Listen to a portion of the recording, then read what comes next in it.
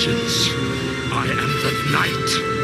I am Matt Laswitz, and welcome to this week's episode of Bat Chat with Matt and Will, a Batman ranking podcast, where each week my co-hosts Will Nevin and I dig into 3 Batman stories, discuss them, and rank them on our big board, thus creating a giant list of Batman stories from best to worst. Will, how are you tonight, buddy? I'm doing much better than you, Matt. You poor son of a bitch. In COVID isolation. 3 years and 4 shots, and I still got it. But I am in a basement studio apartment that is in my parents' house, away from my still negative testing wife. She remains the last one standing in the family who has not gotten it. And Bess. As far as I know, Bess has not had COVID, but who knows? Do cats get COVID? I wonder. You know what? I think the big cats can. Yes. I don't know about house cats. Well, as far as I know, she's fine. So I am here in isolation and at a point where all I really have is a lousy head cold. So I'll be a little scratchier tonight, but I am here because I love you all and you need your Bat Chat. Doing a Batman podcast in your parents' basement. This seems like how things were always going to end, Matt. In the immortal words of Abe Simpson, I'm a living joke. But you know what? I'm actually doing pretty good because, as always, we are recording in the distant past from when you're going to hear this. I am taking a bunch of students from an HBCU, about 80 students, to see Black Panther tomorrow. Nice. And that should be a heck of a good time. I'm really looking forward to that. I had my tickets for tomorrow night. That is not going to happen. Duh, womp womp. But fortunately, I do the AMC A-list thing where, pay $25 a month. You can see up to 3 movies a week. Just walk on in. And those can just go right back on. I don't lose, no harm, no foul. So I'll just be able to go again next week. Hey, it's like Movie Pass, but it's not going to go out of business. Yeah. Hey, I've had it for a couple of years now, and it's worked real well for me. I saw 7 movies last month. Didn't get COVID going to any of those. Let's do a show, Matt. Yeah. And because we're doing a show, we've got a guest. Our good friend of the show and Dick Grayson backer, Josh Wheel, is back. And Josh's request, we're talking Batman and Young Justice tonight. How's it going, Josh? Going well. Feel better than you. I'm so sorry to hear that the Rona got you. It gets everyone eventually, I feel like. That's pretty much what we've been saying. We were super safe and managed to, keep everyone healthy for 2.5 years. And then we agreed to go to Christmas with masks last year. And as per annual tradition, my family tried to kill us all. So we spent the rest of Christmas break and early January in COVID quarantine last year. See, I credit my boosted immune system because I French kiss every person I see on the street. I'll have to try that. Might do it. Yeah, you should give it a shot. I'll add that to the health regimen when I'm back to, walking. Hey, I walk 5 miles a day. I walk past plenty of people. So I'll either be very popular or get punched in the face a whole lot.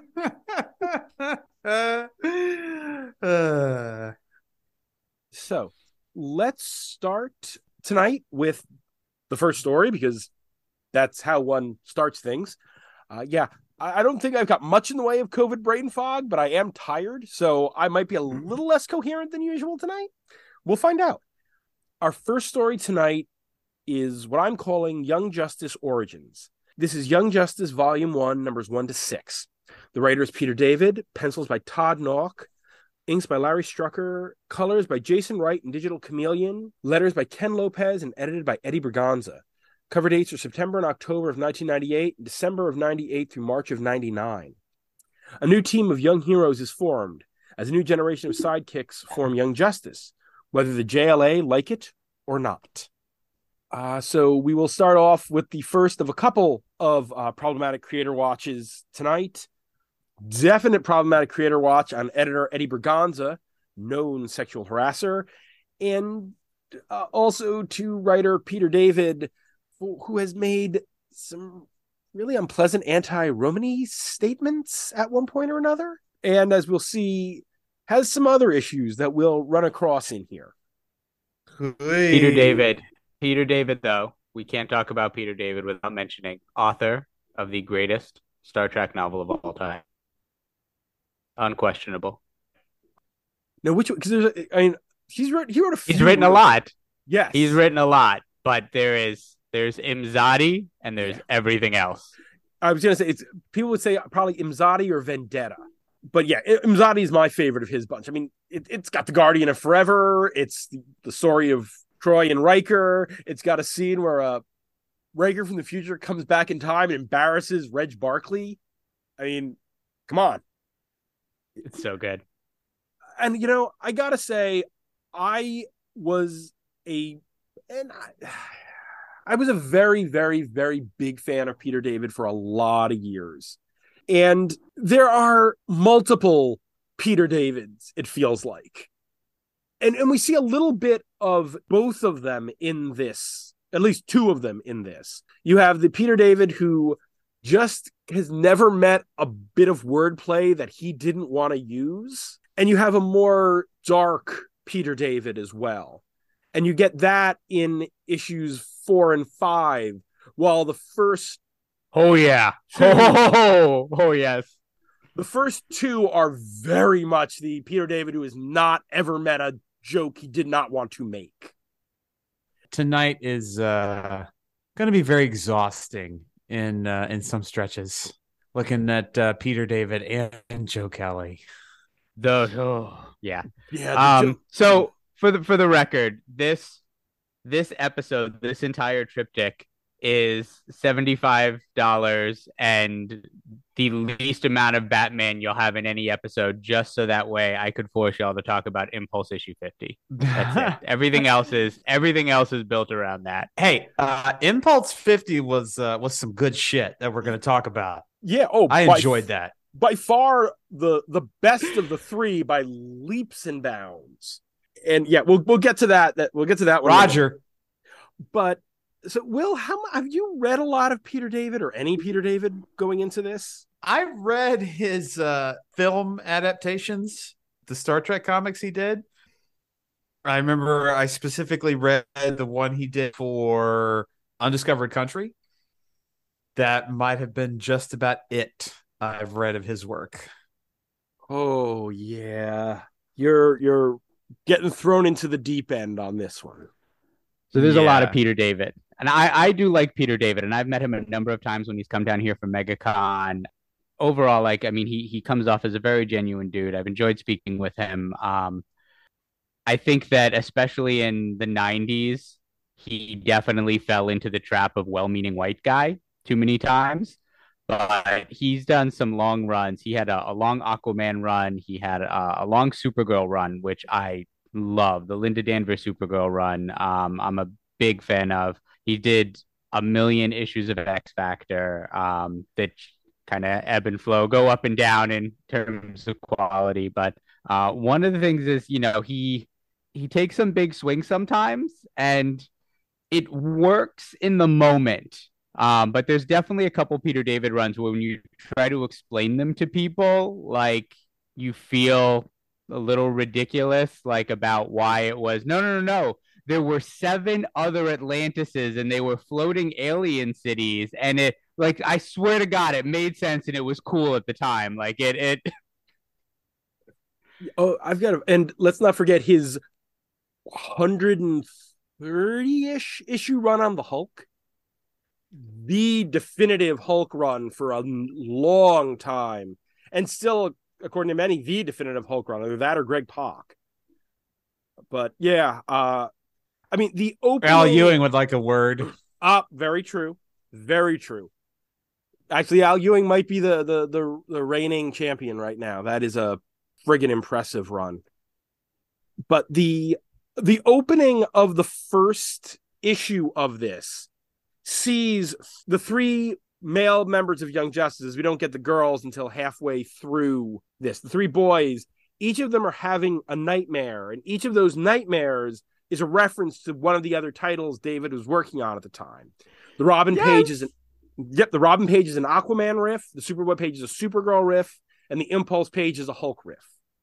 Yes, I had that in here. This is my, I don't know, my third or my fourth time reading these, and I think at some point, some of the initial charm and just how much this meant to me, like when Young Justice 1 came out, like when I was 14, like how much I loved this and it meant to me in the time has kind of worn off a little.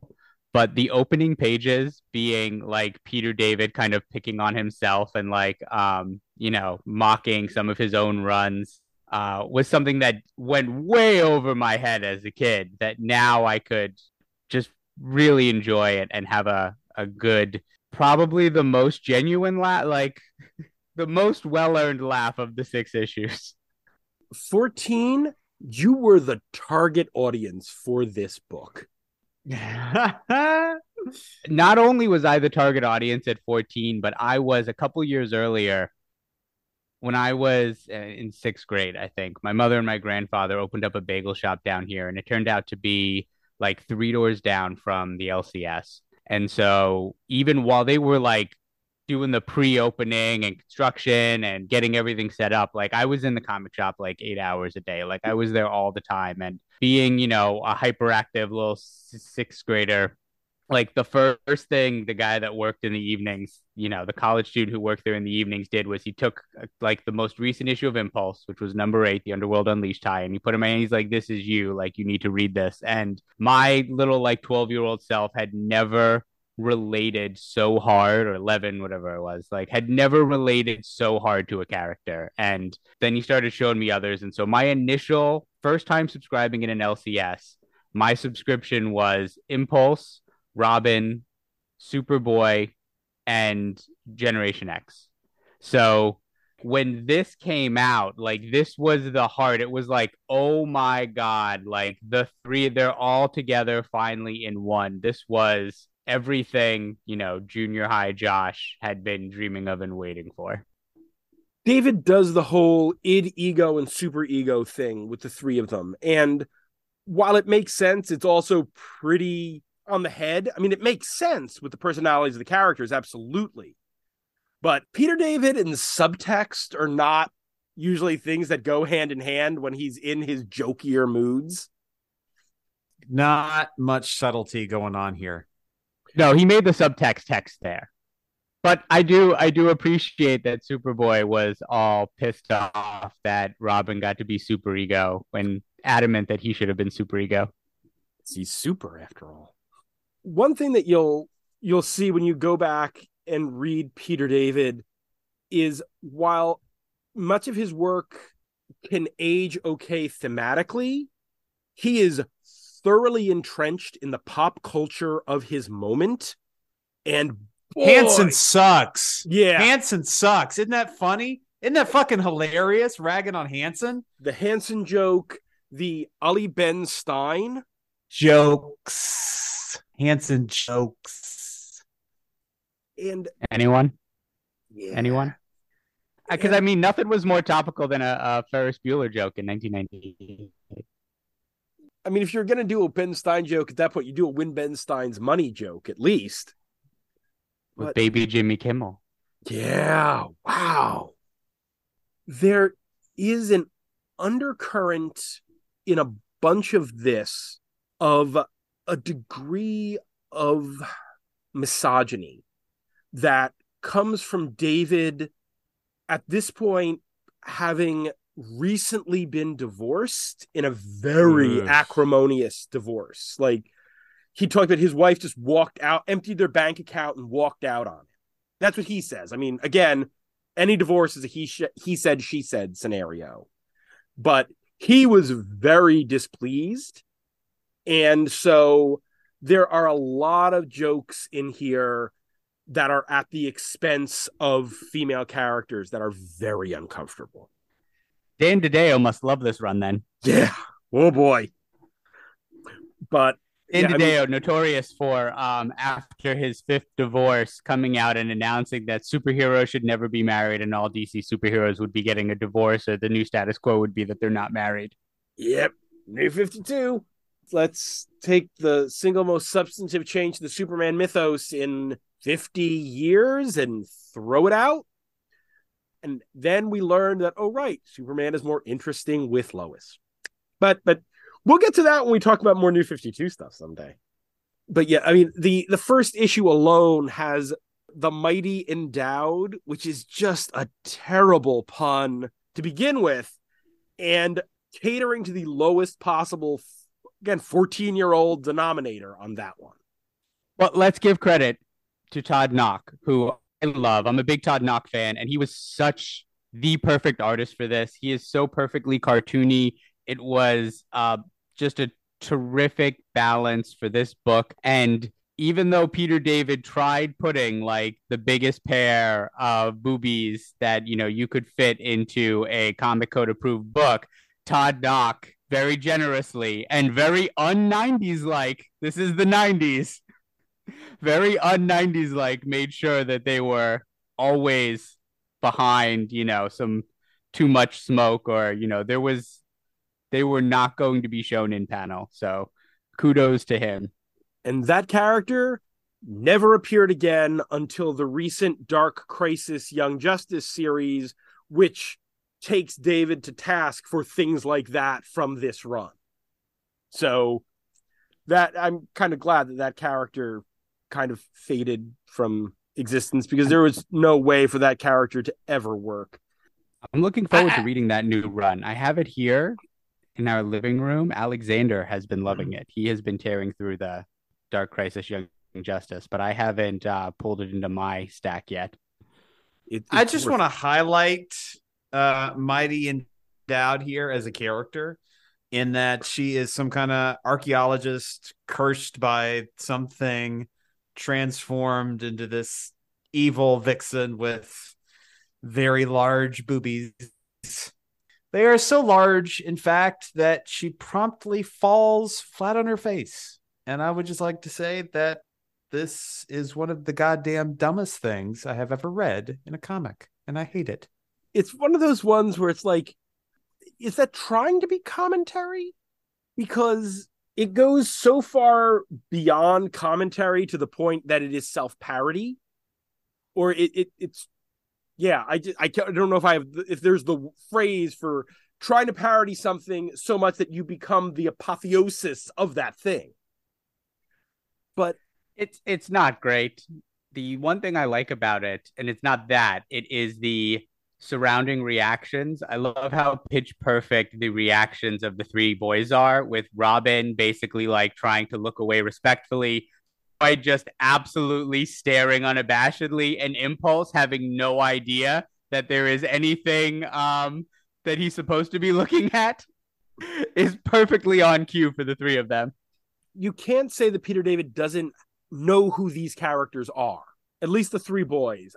Wonder Woman in the 90s is something of a blank spot for me, so I don't have the reference for who Wonder Girl was before this run. This was my first exposure to that character, so I can't tell exactly how much he hit that character from the Byrne run, but knowing John Byrne, I can't imagine that he was Bill that far off the Messner-Loebs mark. and then John Byrne had her. She was a pretty personalityless character. The most exciting thing from that era was the introduction of Artemis, when you really go back and look at it. And that was more about Artemis actually, you know, having personality and attitude than Diana.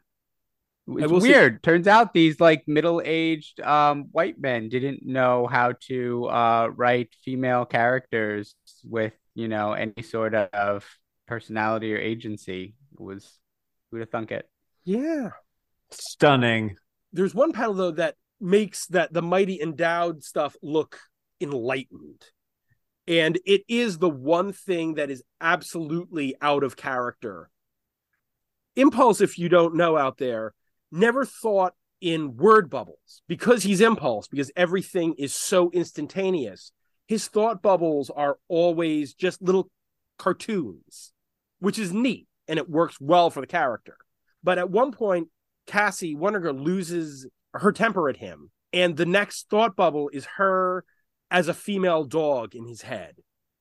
And I'm like, oh, Oh, that's no. Not only is that something you would just never say or think, it's tremendously out of character for Bart. Tremendously out of character for Bart. And that is Peter David's anger at women at this point in his life really coming through. Bart would never. No. It's not a boy from Manchester, Alabama. Yes, I saw that. Yeah, that Bart, when he comes to the present from the future, moves down to Alabama where, life is slower to try to get him to settle down. Manchester, to my knowledge, does not exist, by the way. Ah, okay. I was curious about that.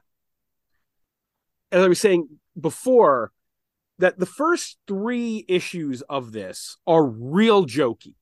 It's the Mighty Endowed, it's the Ali Ben Stein, which at least does not go as hard into the stereotypes and things as I was worried it was when I got to those first pages. I'm like, oh, I don't remember this, and oh, this can't be good. But it was fairly benign. And then a Mixie story. But then you take a hard swerve with issues 4 and 5 where you meet Harm, who becomes one of Young Justice's main threats throughout the series. And it is a dark friggin' story. The other thing here is that there's a lot left out because the publishing on this was wild. So after issue 2, you had the 1 million jump, which didn't feature any of them. It featured kind of weird futuristic versions of them. So they were during DC 1 million, which I'm a big fan of. I think very underrated, fun Grant Morrison one, line wide. There were ones that had kind of the main characters interacting with characters from 1 million or with this future. And then there were just like weird kind of future tangents, like the inspired by stories. And the Young Justice 1 million was absolutely like an inspired by, had nothing to do with these characters. So in between issues 2 and 3, don't need to read it. But then when you start issue 4, you have to have read the Young Justice, the Secret One-Shot that came out in this group of one-shots that all filled a 5th Wednesday shipping thing that were all female-centric, female character-based. Otherwise, you have no idea what's going on in issue 4. And then in between 4 and 5, you have to have read the Young Justice Secret Files giant that came out as well to get one of the stories in there that fills in between. Otherwise, you don't. It is like serialized hardcore. It is carrying on as if you've read those early on in the series without. Yeah. So I was even noticing, since we were only covering 1 through 6 here, like for that major Harm story, like we only had like half of it in here, even though we had so much comic.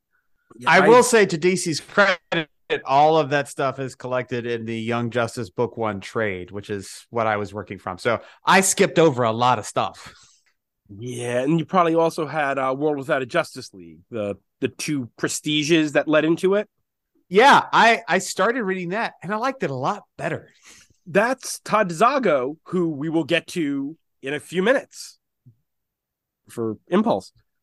But yeah, the Harm stuff is so dark. I mean, Harm is a seriously fucked up character. He is this teen sociopath who is an unrepentant monster. And as you learn more about him later, he's so much worse.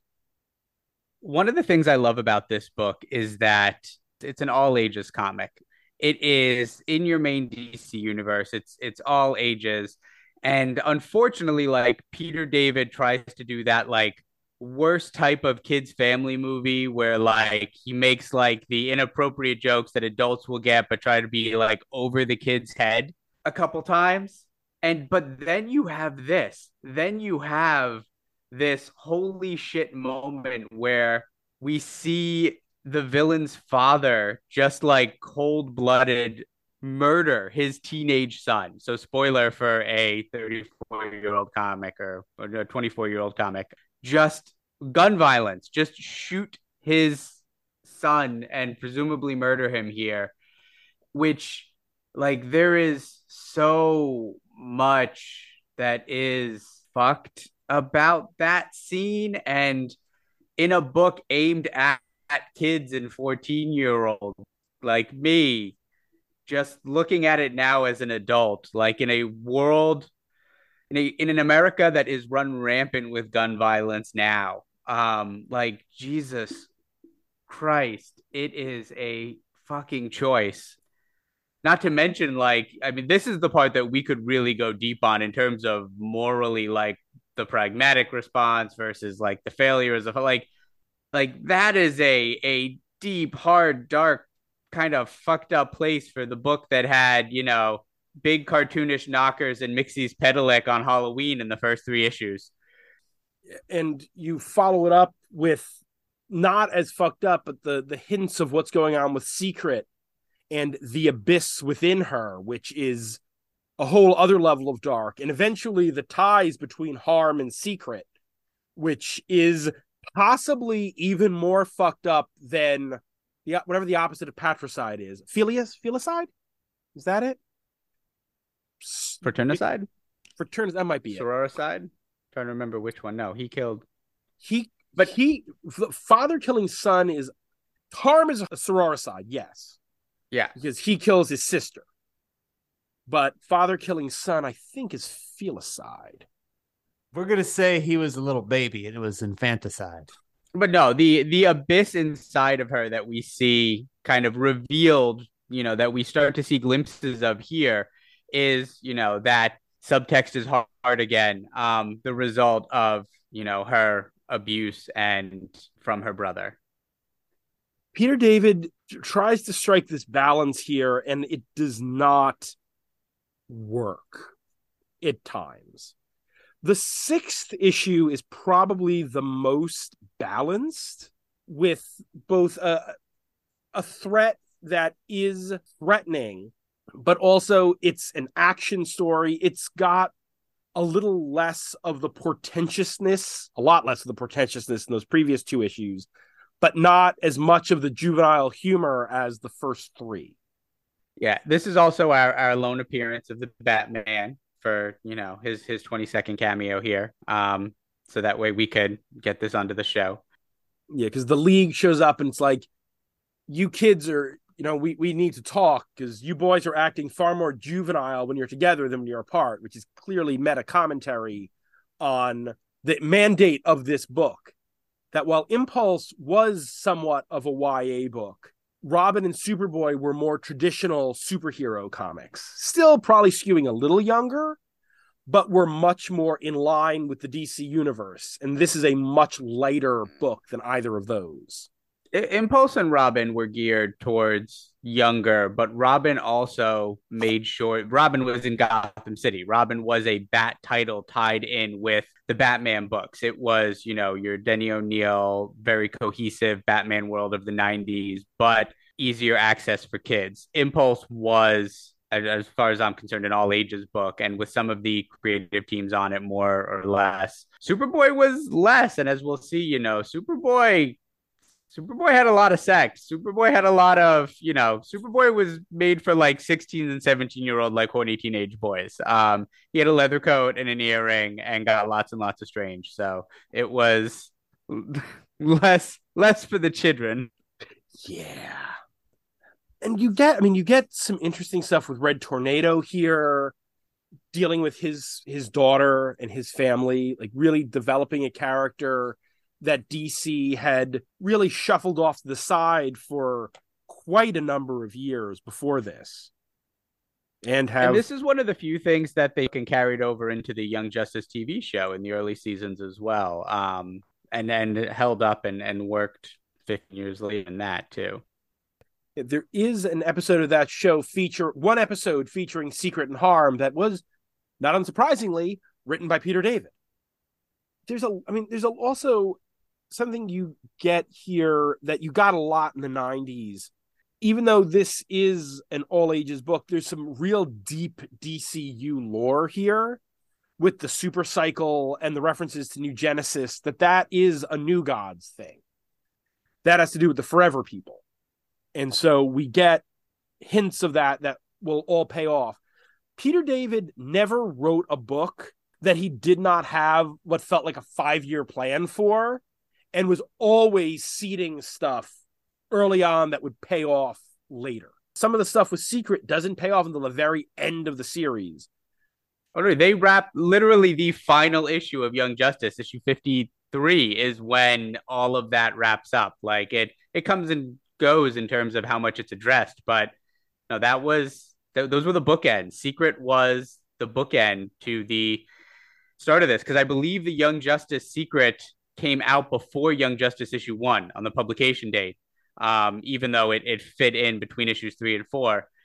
And then, so we start her story before issue 1 and we finish it in the final issue 53. Yep. And he introduces the delightfully, in quotes, punny named Fightin' Mad here.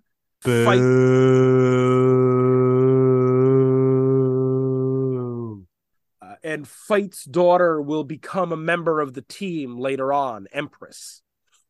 So I would not be surprised if that was seeded, if he had that character in mind, even when he was creating this story.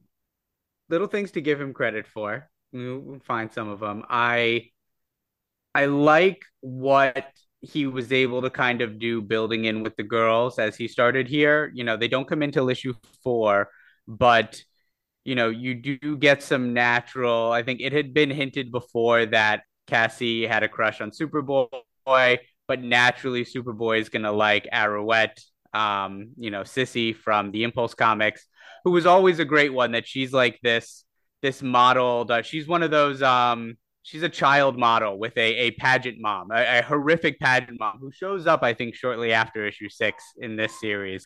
And so naturally, like, Superboy is attracted to her, but like the girls are able to kind of find a little space to like be friends outside of the boys. Like it gets like there's one panel in here that could pass the Bechdel test, I think. And also, you know, he does, because he's willing to try different things. Peter David, can't say he isn't. What he does with the timing, using the time mechanism to, you know, they have 22 minutes, which, you know, in the 90s, every book was a 22-page comic. You know, it'd be a couple more years before they replace those last 2 pages with ads. So, you know, the 22 minutes and going kind of back and forth in the time, but using the time markers to help keep it straight, was he worked a narrative device into, you know, kind of be able to play with some nonlinear storytelling in a way that worked. Yeah, I mean, that was a good little device. Am I reaching? Am I reaching? No, I agree. I think that was definitely a neat little thing. I mean, again, I think issue 6 is by far the best issue of the 6 that we read. There's also, they saved the Pope, which, okay, Peter David. JP2. I do like the, because, you know, there's a lot of the throwaway one-liners, but, you know, when they nab their first villain, and she's being hauled off by the police, she goes, I would have gotten away with it too if it wasn't for those meddling kids. I got a chuckle. It's a Scooby-Doo reference, and I'm all about a Scooby-Doo reference. Loves me some Scoob. But the in-joke was appropriate for the target audience. Like, that is true. We are no longer the target audience for this book. But all the other in-jokes were not appropriate for the target audience. That is also very true. I am not here, however, for this joking about Batman 66. I was not a fan. I knew that one. Not a fan. Yeah, I knew you would not have liked that one, Will. And again, that Fuck was off. Aimed at that audience, because NPR's comic book critic, Glenn Weldon, who wrote an excellent book, The Caped Crusade, Batman in Pop Culture, said that, and I'm not going to get this quote exactly right, but he said this in an article that's not in that book, but I think he might say it in the book as well. The relationship that most people have to Batman 66 follows the general evolution of how you are as a person. When you're young, you love this thing because it's big and it's bright and it's fun. Then when you become a teenager and a 20-something, it's like, oh, this is dumb because it's big and it's light and it's dumb and it's fun.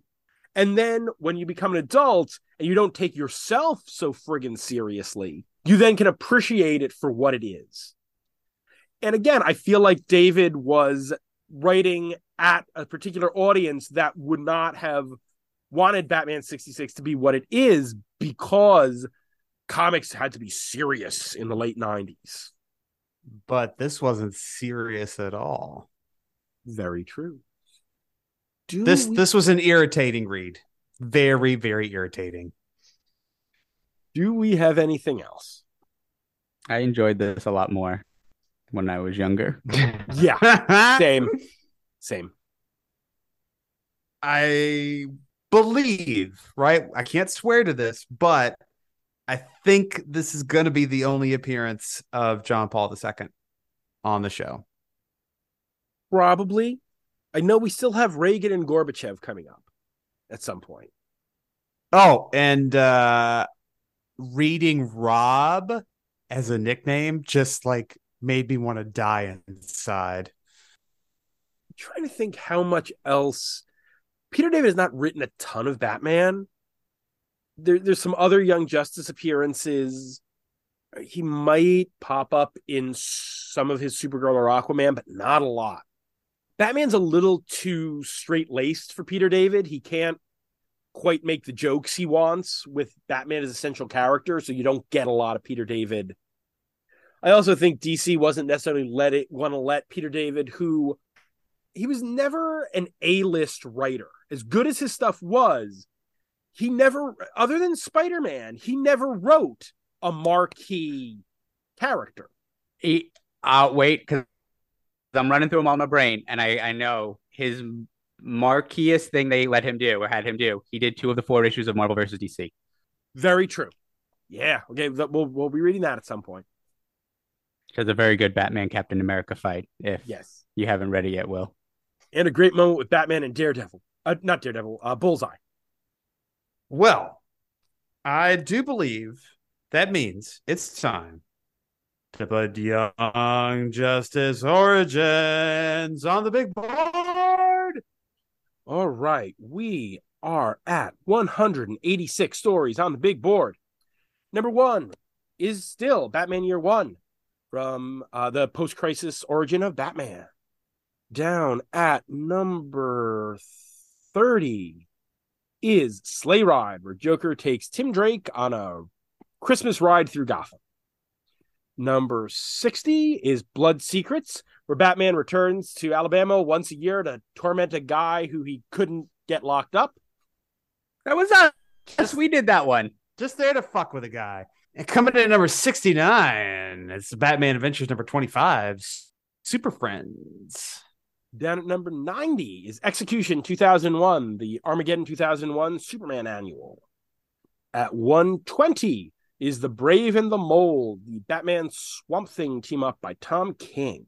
At 150 is The Delta Connection, another Batman and Swamp Thing team up. And then down at the bottom at 186. Oh, guess what? It's still Batman White Knight. As it should be. So we're looking, yeah. I had a range picked out for this. Okay. So it is below Blades and above Dark Knight, a true Batman story. So I'm thinking between 118 and 135. Agree on both of those. Absolutely. Yes. Because it's not as good as Blades, and I didn't absolutely fucking detest it like I did Dark Knight. Another wacky story is 129, Mad Men Across the Water, the Arkham Inmates Blackgate baseball game. I like that more. That's I sure do. More fun. I would have said this was better before the reread this week, but I changed. I wouldn't put it above Mad Men Across the Water now. The comedy is just inherent. Oh, let's just have a baseball game with the Arkham inmates. Sure. Nothing bad's going to happen with that. This tries so fucking hard. Not as hard as the next story, but just like the Hanson jokes are just, again, it's an exhausting read. I think it might be a little less arduous than Batman Harley Quinn at episode 52 issue. Yeah, at from episode 52, number 133, when they pull Harley into the DC universe and tie it so intrinsically into No Man's Land that it's kind of impenetrable. I would recommend this to people as a like, oh, Young Justice or these characters, or check out, like, I would recommend this before I would recommend that for like a, oh, you like Harley, go back and read thing. But it's not a monkey astronaut. No. And I do want to point out, like, the collected volume, I think as a whole, is better than these 6 stories, these 6 issues. What was the first one you mentioned, Matt? World Without a Justice League. World Without Grown-Ups. World Without Grown-Ups. That's what it is. Yeah, that was a really interesting story. Both for like the Lord of the Flies aspect and these characters were in a much more serious situation, and I was kind of pressed for time in my readings, so I put that aside to get to these other 6, and I was like, man, I wish I had just finished that other one. Okay, so we're now in between 129 and 133, so we're real narrow. I'm thinking actually 131, Digital Justice. There's a monkey astronaut if there ever was one. Absolutely.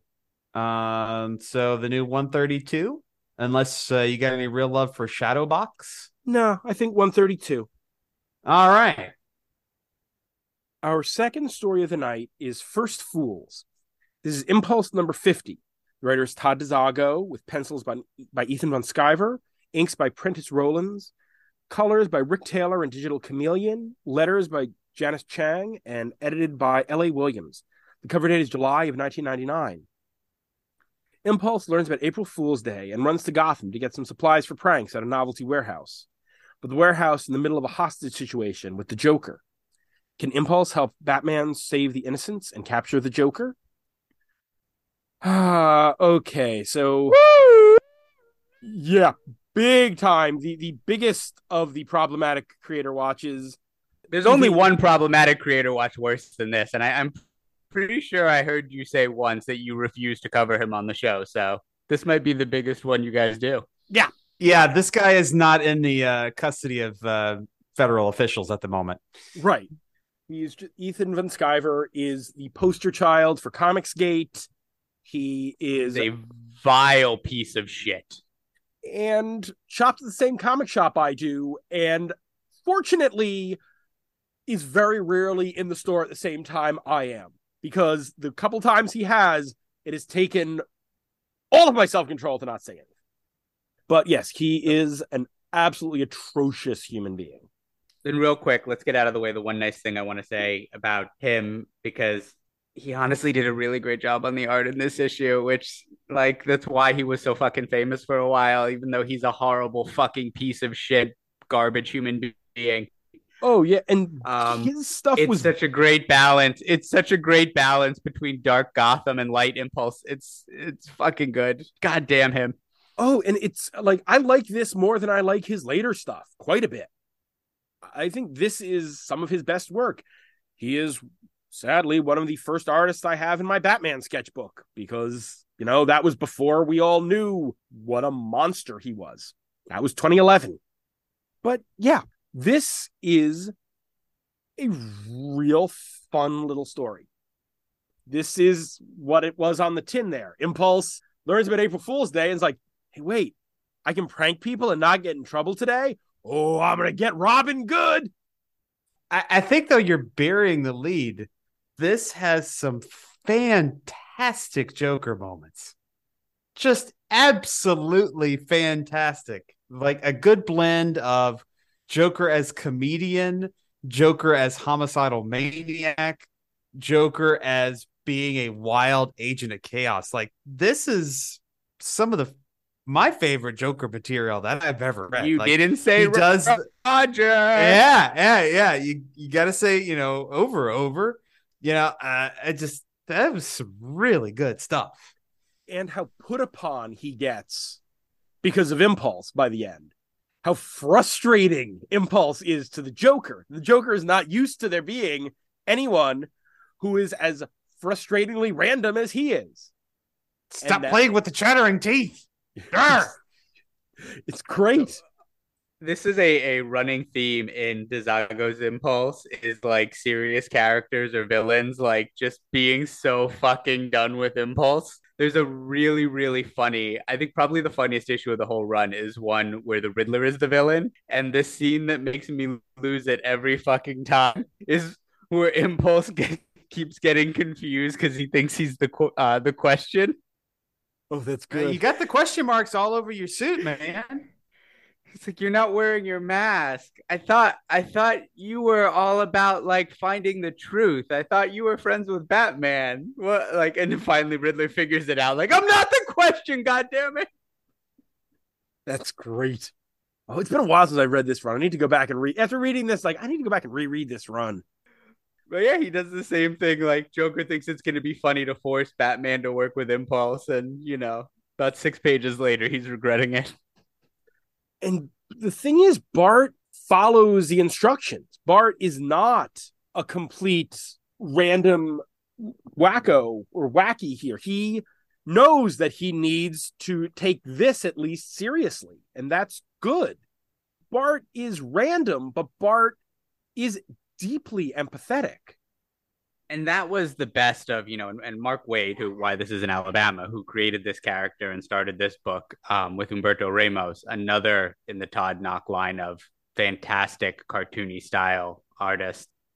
He is a genuine, he's innocent. He is in this teenager's body, but he's 3 years old. So, in a lot of ways, he's baby Groot.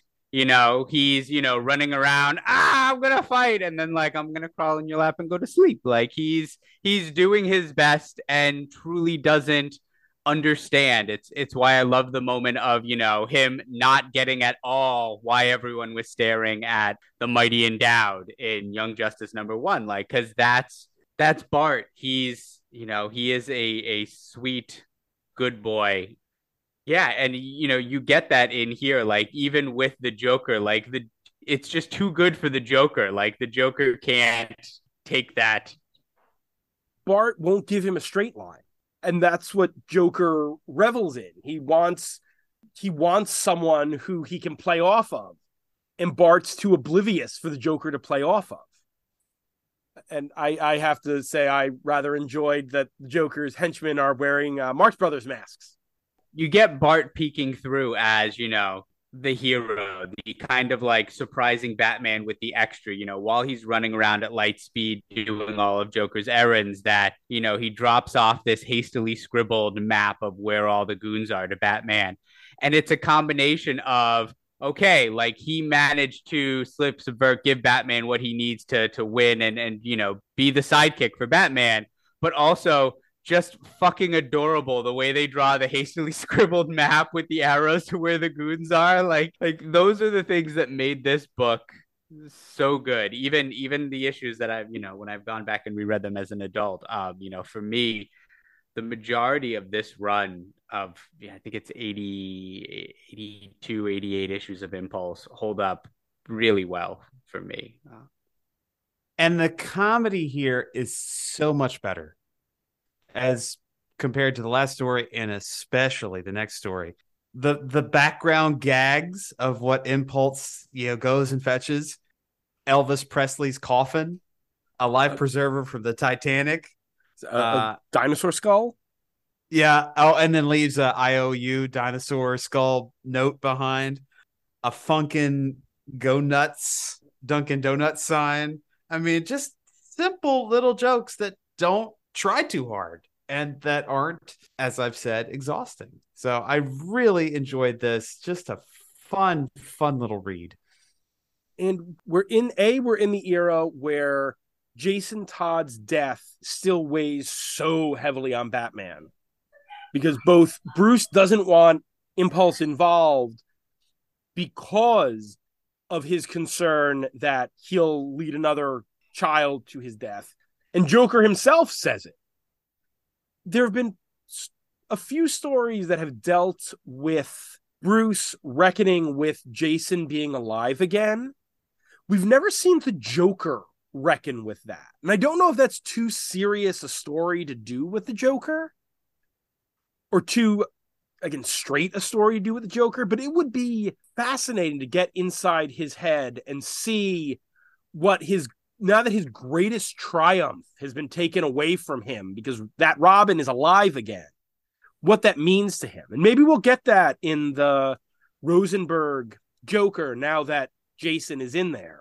But that's what I was thinking. Like, that would be the perfect place to explore that. And as we've talked about in the print column, it would be more interesting if we could do that without this weird doppeljoker stuff going on. But that's another discussion. I mean, you mentioned it before, Josh, but this is still the 99. So Denny O'Neil is still running the Bat offices. And even though this is during the NML, this is set pre-Cataclysm. And you get that cohesive Gotham because there's a brief reference when Gordon is set up out in front of the warehouse. He's talking to Bill Pettit, the SWAT captain who becomes the warlord in the No Man's Land in here. And it's like, there aren't any other GCPD officers nowadays other than, Bullock and Montoya, who everybody knows. We don't have that deep bench of characters in the Bat family anymore. And I miss that. Even after this, you still had Gotham Central. And I wish we just saw Driver and Josie Mack show up again recently. And it's like, I would love to start seeing more Gotham characters that aren't vigilantes showing up in the Bat titles currently. Yeah, I mean, Gotham is, of any setting in the DC universe, Gotham is the most that is its own character. I mean, Gotham is its own living city. It has so many different characters and things that it brings. It's a place that you cannot change out with anywhere else. A Metropolis story could take place in Keystone City, but a Gotham story can only take place in Gotham. They've tried to make Metropolis more distinct by making it the city of the future, but it never lasts. It always sort of reverts. And the cities that you might be able to do a Gotham type story in are so clearly riffs on Gotham. Hub City and Bloodhaven are very much just, okay, these are stories that Bat writers wrote in other cities. This is Denny O'Neil and Chuck Dixon who created them. So it's like, yeah, okay. Anytime you try to create a city that's worse than Gotham, it's just a pale imitation of Gotham. This is a delightful Joker. This is the kind of Joker that I wish we would get more of nowadays. There's just so much Heath Ledger in the Joker now. And I love Heath Ledger's performance as the Joker. But that and Grant Morrison's random, shifting man Joker are now the defining characteristics of that character. He's not that funny anymore. And he's still a clown. No, this hits on a lot. This is a much, much better Joker than, for me, I think Scott Snyder's was one of them that I just found too exhausting. And Jeff Johns does it too. The God Joker, the Joker that is a million steps ahead and is a super chess player and has planned everything out and has, he's everywhere and has a horrible, evil thing waiting for you every turn you make. They were just too much. This is great. This is a maniac just at play. Yeah, in probably the best way for the comics. He's not outsmarting Batman or anything every turn. He's just like, I got a hostage, so fuck you. You're going to stay out there. You're so smart, but I have a hostage. So ha! Absolutely. I love a Joker who is frustratable. That Snyder Joker is so far beyond that he doesn't get that way. This Joker is still human. And it's the same problem you get with Batman at times, that Batman has to be grounded. Batman has to be human. Batman has to be fallible. Or what's the point in him being Batman? He's not Batman anymore when he's a god.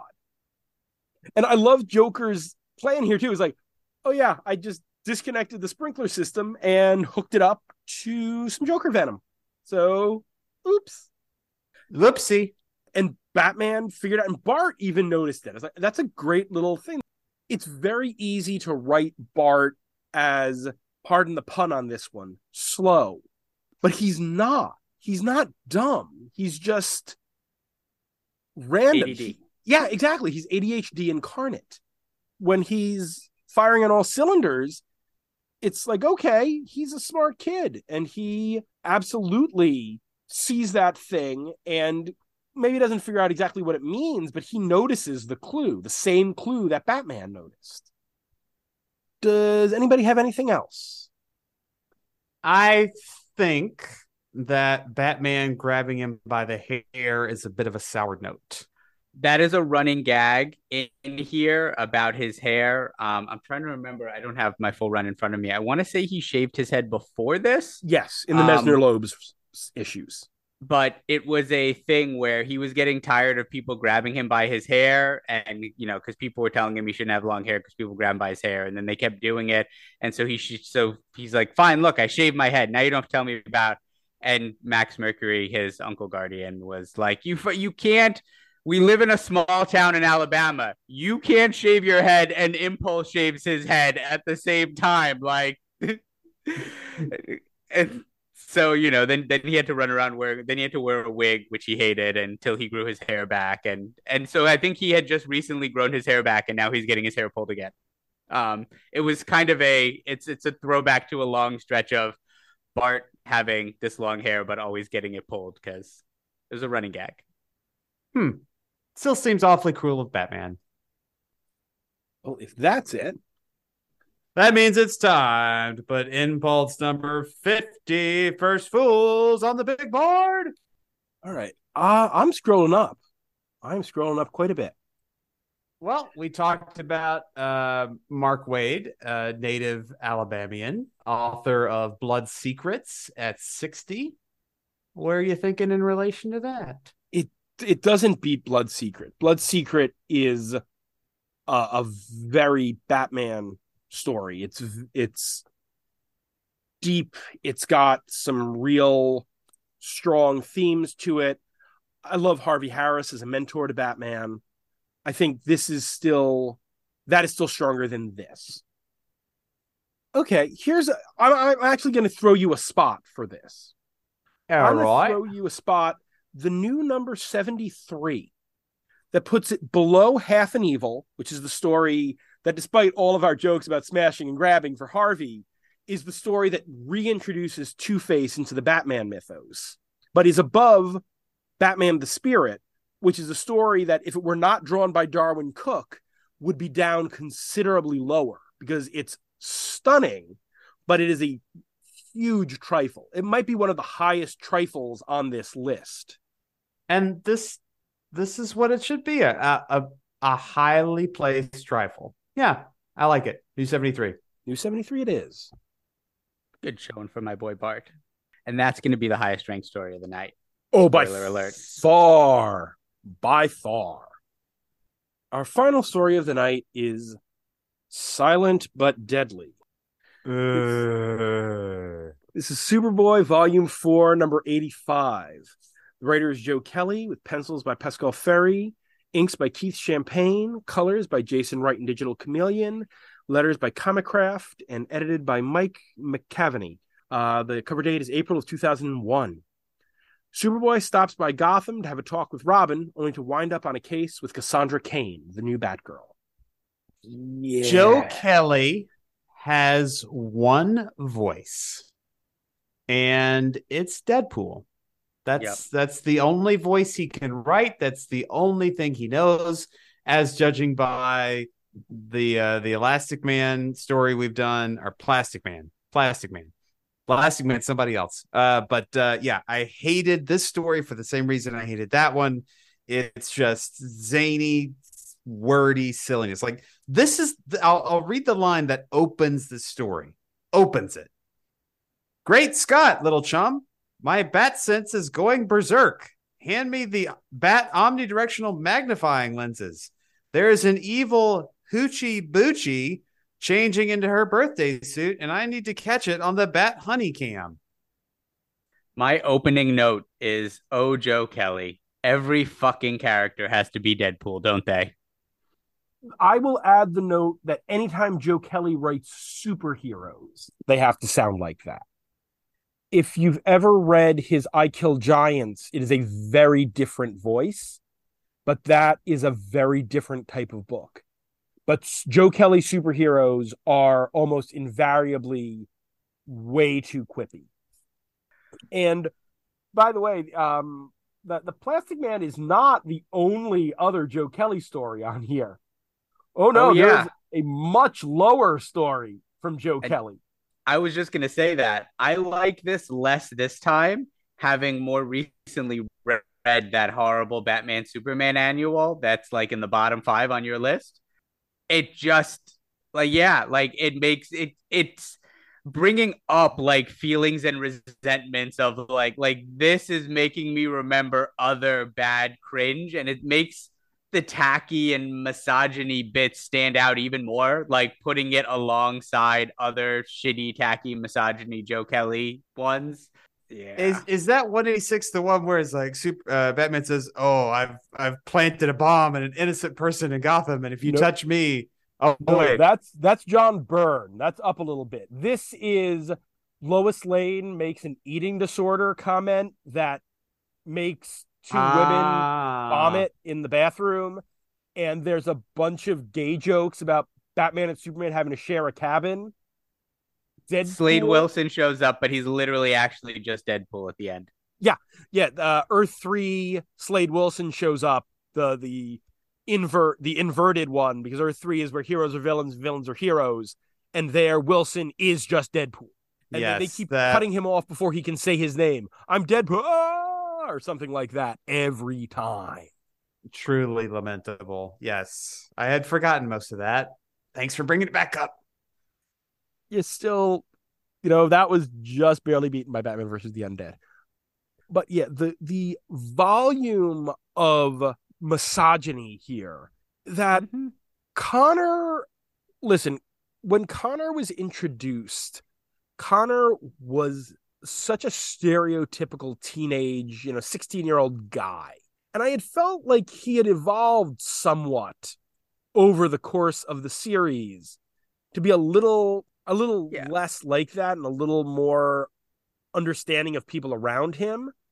And then by the time we hit the Jack Kirby, like around issue 50, going back to the island with the comedy characters, like he comes back from that and he's a little less of a himbo, which he totally was at first. I mean, he literally, like, the book started and it launched with him having his own Betty and Veronica. He had Roxy the blonde and Tana the brunette. And then the first new love interest they brought in was Knockout, who was the redhead, which they talk about subtext is hard. Like, they had to make it so fucking apparent, everything they could around the Comics Code to let you know, hitting you over the head that he had sex. Like, he was definitely having sex with her in a volcano. Like, and boy howdy, 16-year-old having sex with a being from New Genesis or Apocalypse who is, probably centuries old. Yes, that's Buffy the Vampire Slayer rules. Like, you get a pass on that because they're immortal. They were going back and forth between having him explicitly a teenager in high school, but all of his relationships were with adults. They were all adults. Tana Moon was supposed to be the Lois Lane thing. She was a seasoned reporter. Yeah, no, it was weird. I would like to think that Carl Castle has some regrets about some of those things. Here, he's such a dick towards Cass at the beginning of this. He calls her Toots. What 16-year-old in 2001 calls anyone Toots? I read this the first time a long time ago, and I don't think I thought too much of it then. I read it a year ago, and I liked it better than I did this time because I've since read, I think, that Batman Superman annual has added to my... I think you can't hand wave as much after, the more of them you read, like Will has with the Paul Dini, like you stop being able to hand wave it after like the 9th occurrence of, whatever misogyny. Yes, the Paul Dini principle strikes again. But like, there's another 3-part story after this that has Connor and Cassie that is much better, and it takes place in the Batgirl series.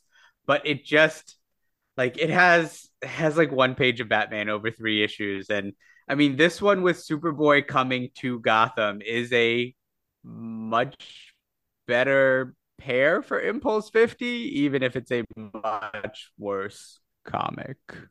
Yeah, I mean there isn't much Batman here either. It's 2 pages at the end. We were reaching just so that way we could talk about Impulse 50. Yeah, and that was worth reading. That one was. It was worth reading. This though, not worth reading. I will also say, you want to know something? The villain of this story, Dr. Sin, is a character so obscure he does not even have a page on the DC wiki. What? Yeah. Yeah, I looked him up because I was like, I don't remember where this guy comes from. And I went to this issue and it was like, wow, he does not have a link. He is a character so obscure, he does not have a page on the DC Wiki. This might be his only appearance. Kelly's run lasts another few issues before Palmiotti comes in and finishes. I think Palmiotti finishes it up. Yeah. Yeah, from like the late 80s, early 90s through 100 when it wraps. Mm-hmm. So, yeah.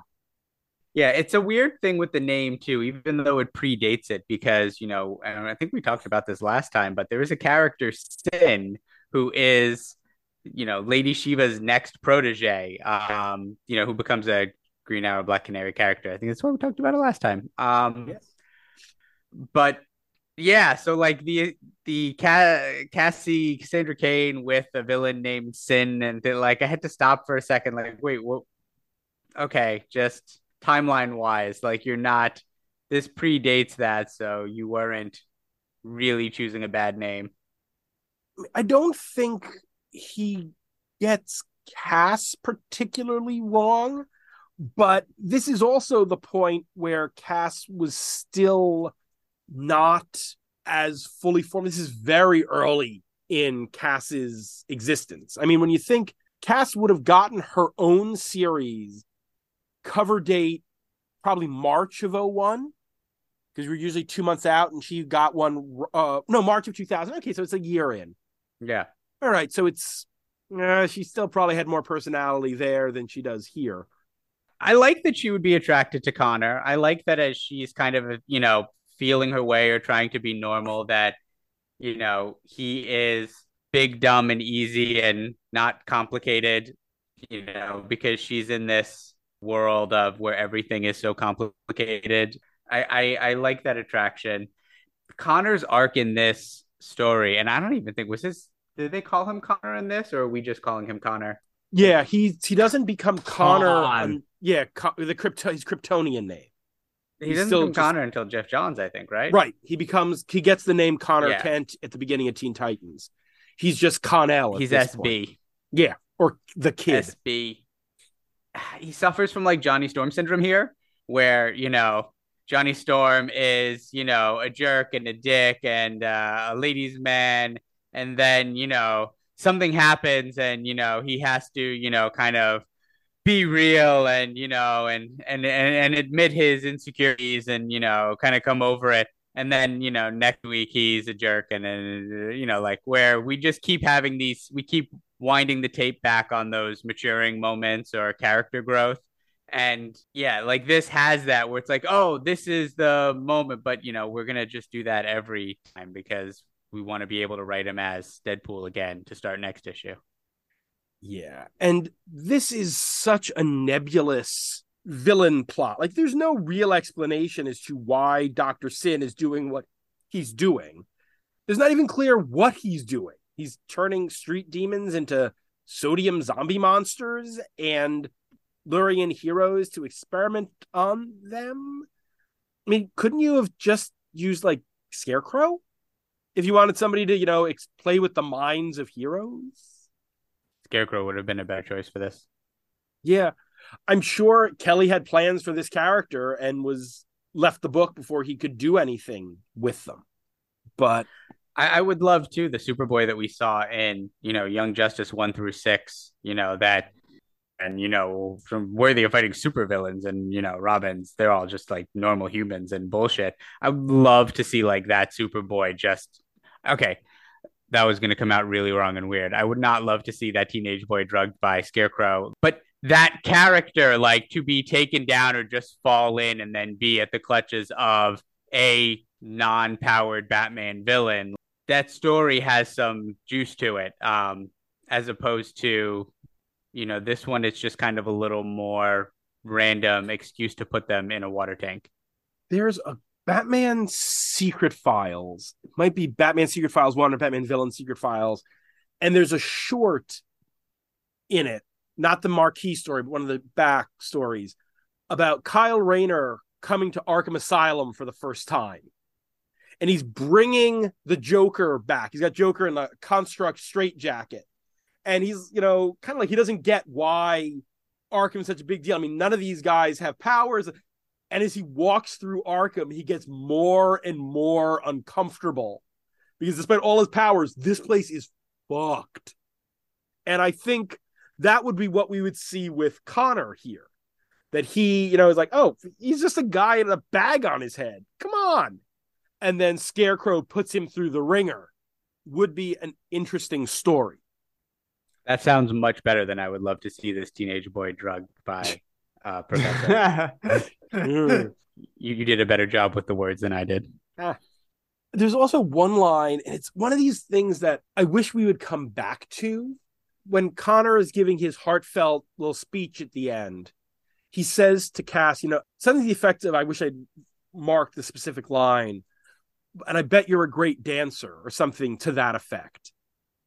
And it wasn't until Tynion, but Tynion introduced the fact that Cass is fascinated by ballet and that she was living in the rafters of the Gotham Ballet Theater.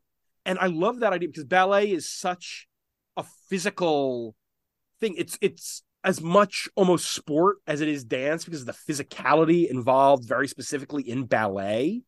It's so perfect for Cass.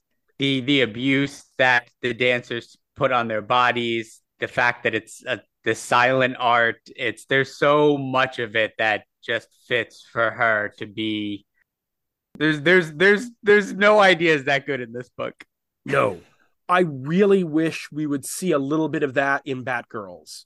I love Batgirls as a book right now. It's a great book, but I would love to see Cass taking ballet lessons. Not that she needs the lessons because of her abilities. She would just mimic what she sees. But I think it would be really interesting for her to see it where she has to learn the passion as well as the physicality. I think there'd be a really good arc for the character there. I'm kicking myself. I passed on that when it first came out. So then I was waiting for the trades. And I know I got a message the other day that it's waiting for me at my LCS this week. Yeah, and they've just started bringing in characters from Gotham Academy, which is fun. I'm glad to see Kyle and Maps showing up somewhere else. We're not talking about the book too much because the book is not good. The book is, like, again, you said, you get that maturing moment that Connor gives this sort of, Khan, whatever, gives this sort of heartfelt speech, to help, Cass asks him to speak, and that allows her to focus on his speech so she can get a lockpick out. But yeah, as you said, and that he, chooses to take the same punishment that Bruce is going to give to her.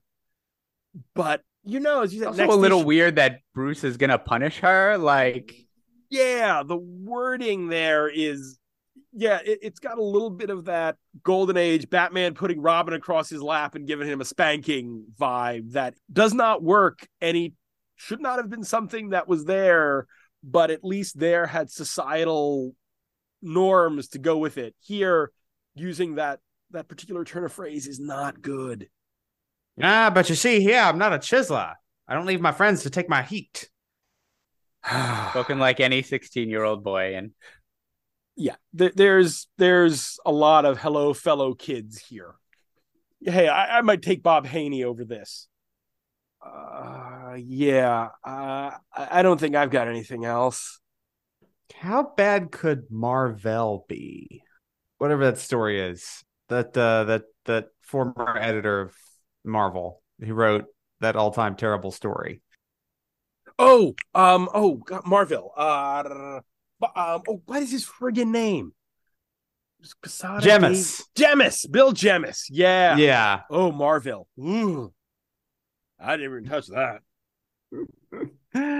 But anyway, thinking about other all-time bad stories, I think that means it's time to put Superboy number 85 toward the bottom of the big board. Okay, it is not as bad as Stop Me If You've Heard This One. It's not much better. That is true. Where we got that? That's 186. That's that Superman Batman annual. Oh. Not as bad as that. I gotta put the title on that. I think Widening Gyre is better. Widening Gyre only really falls apart in the last issue. Yeah? I think it might go right below Widening Gyre because Batman versus the Undead is considerably longer and has really uncomfortable cultural appropriation and yet another character of color who has no name. So the new 185, eh? Yep.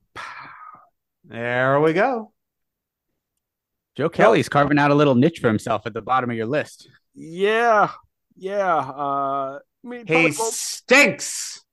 Probably won't be as bad as the Sean Gordon Murphy spots at the bottom of the list. But Sean Gordon Murphy might just have to have his own list of terrible Batman stories.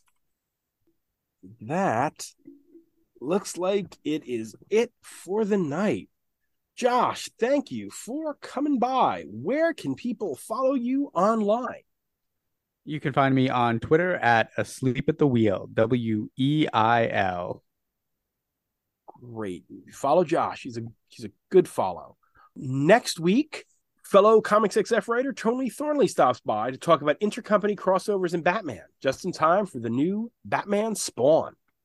Ooh. We'd like to thank our Patreon backers, Dan Grote, June, Conduit of Outdated Joke Names, June, come in.